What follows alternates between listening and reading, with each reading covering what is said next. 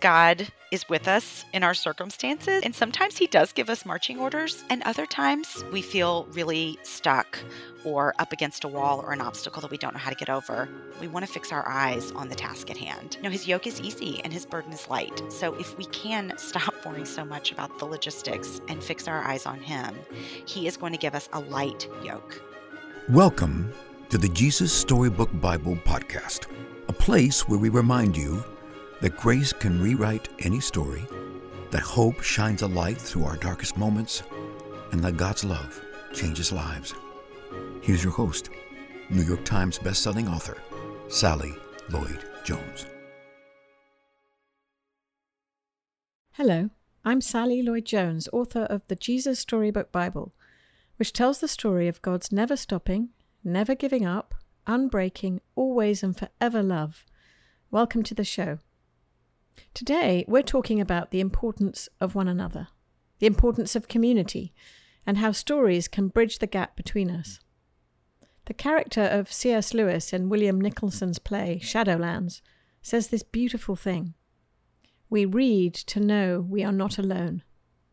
Our guest today is writer and editor Elizabeth Passarella, contributing editor for Southern Living and former editor at Real Simple and Vogue. She's spent more than 20 years writing about food, travel, home design, and parenting in outlets including the New York Times and the Wall Street Journal. Her first book, Good Apple, Tales of a Southern Evangelical in New York City, won Real Simple's Best Book of the Year in 2021. It is really a love letter to New York. Here are just some of the things reviewers have said about it. Laugh out loud. Hilarious transparency. I, a total heathen, love this book. In the tradition of Anne Lamott, Elizabeth redefines good faith for me, a Jewish, atheist, pro-choice New Yorker. I laughed at all her jokes. Elizabeth's new book is It Was an Ugly Couch Anyway, which, as her website says, is, quote, a new collection of essays about navigating change and what happens when two New Yorkers lose their minds over an apartment, end quote. But best of all, Elizabeth is a dear friend. We share a love of New York and writing, and she's one of the funniest people I know, both in person and on the page. She's refreshingly honest, and she draws in readers with her candor and wit and humor and vulnerability. I can't wait for you to hear from her. I know you'll be as moved as I was hearing Elizabeth share how she came to see that God had designed it, that we can't do it by ourselves, that we're not meant to go it alone. Our conversation reminded me of something I wrote about in my devotional called Thoughts to Make Your Heart Sing. Let me read it to you. This entry is called Nagging God. Is it okay to nag God and pester Him? God says we must. God tells us to give Him no rest, to remind Him of what He has done and what He says He will do, and not to stop until He answers. God loves it when we ask Him for great things, because He's a king, and kings love to do marvelous, powerful things. Thou art coming to a king, large petitions with thee bring, for his grace and power are such, none can ever ask too much. John Newton. So, without further ado, please welcome my dear friend and now yours, Elizabeth Passarella. My name is Elizabeth Passarella. I'm a writer in New York City. I started my career working for magazines. So I was a writer and an editor for several women's magazines over the course of about 20 years. I worked for InStyle and Vogue and Real Simple, some wonderful magazines out there. But recently, in the past few years, I've been writing books. My main motivation really for writing books is that I'm really just trying to be a good storyteller. The titles of my books are Good Apple and It Was an Ugly Couch Anyway. I like to say that I bring to light, I think, parts of our everyday lives that might be unspoken. I write stories about just the small indignities, the little heartaches, the embarrassments, the losing our temper, the anger, and then, of course, the humor, the moments that I think many of us experience in our jobs or our friendships or our parenting, but don't necessarily always talk about. I guess that's the gift God's given me, is that I can be really open about some of those things, a lot of my own failings in some instances, and that I can make people feel really seen and maybe less alone by telling them my stories. My ultimate goal is to tell stories that relate to people's lives, that they can see themselves in to some extent, that bring them joy and make them laugh, maybe give them good memories of their own childhoods.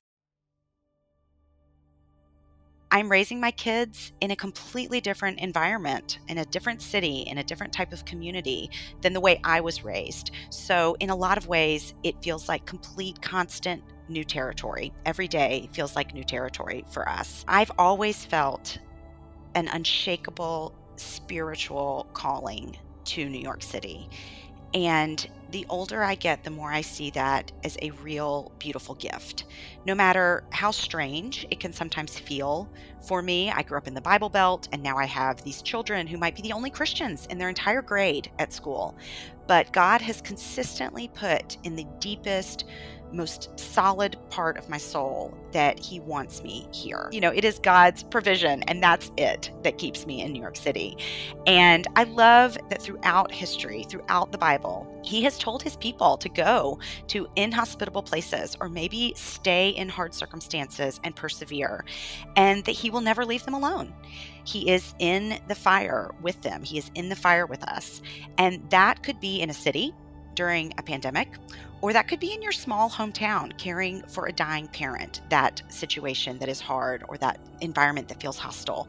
And in our new apartment, I wrote a verse on the framing. I thought this would be a fun, sentimental thing to do, was to go and write on the framing of the apartment before the workers came in and put up the sheetrock.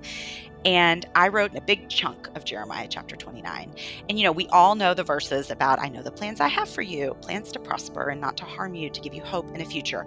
Those are beautiful words. But before those verses, God tells these people who were entering a strange city, and it was a hostile place, they were going to be exiles, and they faced so much uncertainty. And He says to them, settle down, plant gardens, have babies, love your neighbors, seek the peace and prosperity of the city.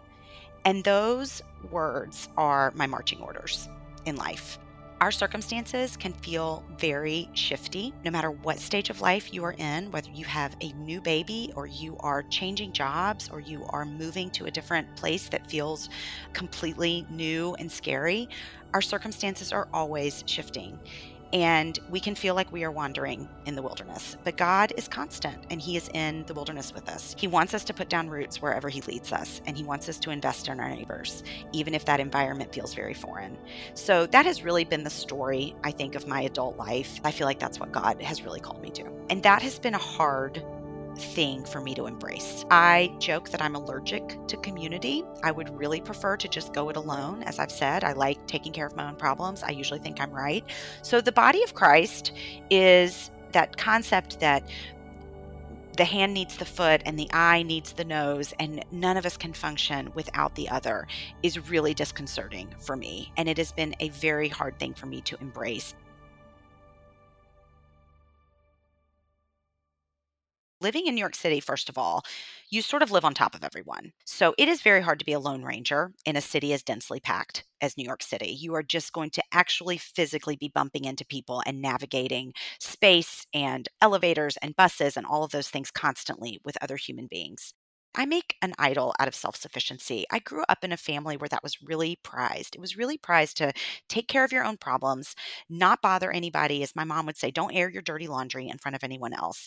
And I think that the trap that many of us can fall into when we're stuck or when we're in a situation that's really frustrating is that we are sure we can be the ones to push through or to make a way. All of these things we think are so maybe too small for God, or that God doesn't care. And we think, I'll be the one to figure it out. I will be the one to push through and to make a way. And I do this in all sorts of situations in my life. I want to strong arm my husband to change him to suit my needs. I want to be the boss and the captain and the president of everyone in my family. I often will pray about something and then immediately enact my own plan as if God was going to bless it because I told him about it beforehand. I think we all do that too. I love control. We all love control so much. But one lesson I learned, he does care about the small details of our lives. He does not want us to handle anything, even the little things, alone. Our physical, everyday lives are precious to him, and he cares about those little decisions. So he is not exasperated hearing about any of it. He may not give us the answer that we want, but he is certainly not bothered or frustrated or exasperated by our pleas and our questions and our dilemmas. But also what I learned was that the more I really earnestly tried to be hands off about the things in my life and let God take control, which is incredibly hard for me, the less eventually I thought about the circumstances and the more I began to just think about God. But I was reminded over and over again that God says we are not meant to do life alone. So I have seen him just slowly softening my self sufficient little heart and showing me what can be gained by serving and letting people serve me, which I think is so much harder for so many of us. We can serve, but we don't want anyone to serve us, or we don't want to have to be vulnerable and be needy.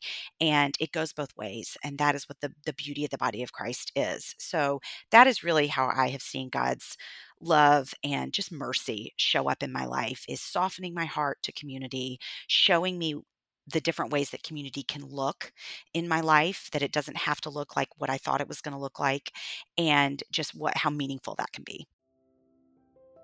I've known Sally Lloyd Jones for more than 20 years. We went to the same church. We were in a small group actually together of women who got together to study God's word, and we laughed a lot and encouraged one another as people trying to navigate New York City and our careers. She has been a mentor and an incredible encouragement for me just as a writer. We have been through more than one copy of the Jesus Storybook Bible. I tell my kids they're very lucky. We're very special because Miss Sally has autographed them all, and written little notes to my children, which is so wonderful.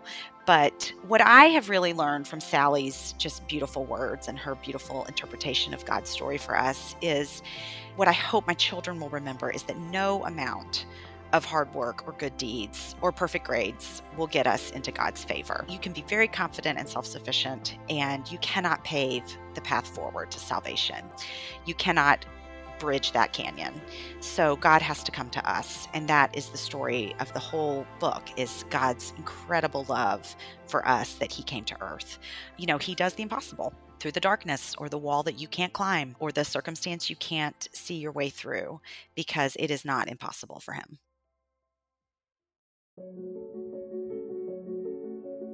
I'll be reading from a story in the Jesus Storybook Bible called God Makes a Way, where God uses Moses to help his people escape from Egypt. God led his people through the desert to the edge of a great sea.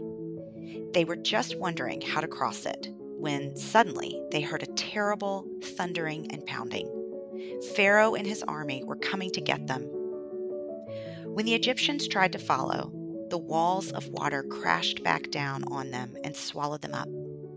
God's people were safe. They danced and laughed and sang and thanked God. When there had been no way out, God had made a way. God knew his children could never be happy without him, but they couldn't get back to him by themselves. They were lost. They didn't know the way back, but God knew the way. What I love most about this passage is what happens after God's people cross the sea. It says they dance and laugh and sing. And I think so often we get through a difficult time in our lives, or we overcome an obstacle, and we blame ourselves or we blame other people for not handling it a certain way. You should have done this, or you should have done that sooner, or if you'd only said X, Y, or Z. Or maybe we're ashamed that we couldn't fix it on our own.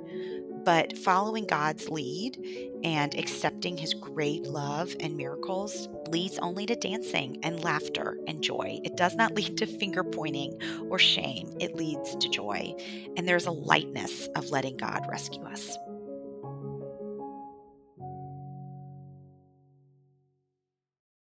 You can get the Jesus Storybook Bible wherever books are sold.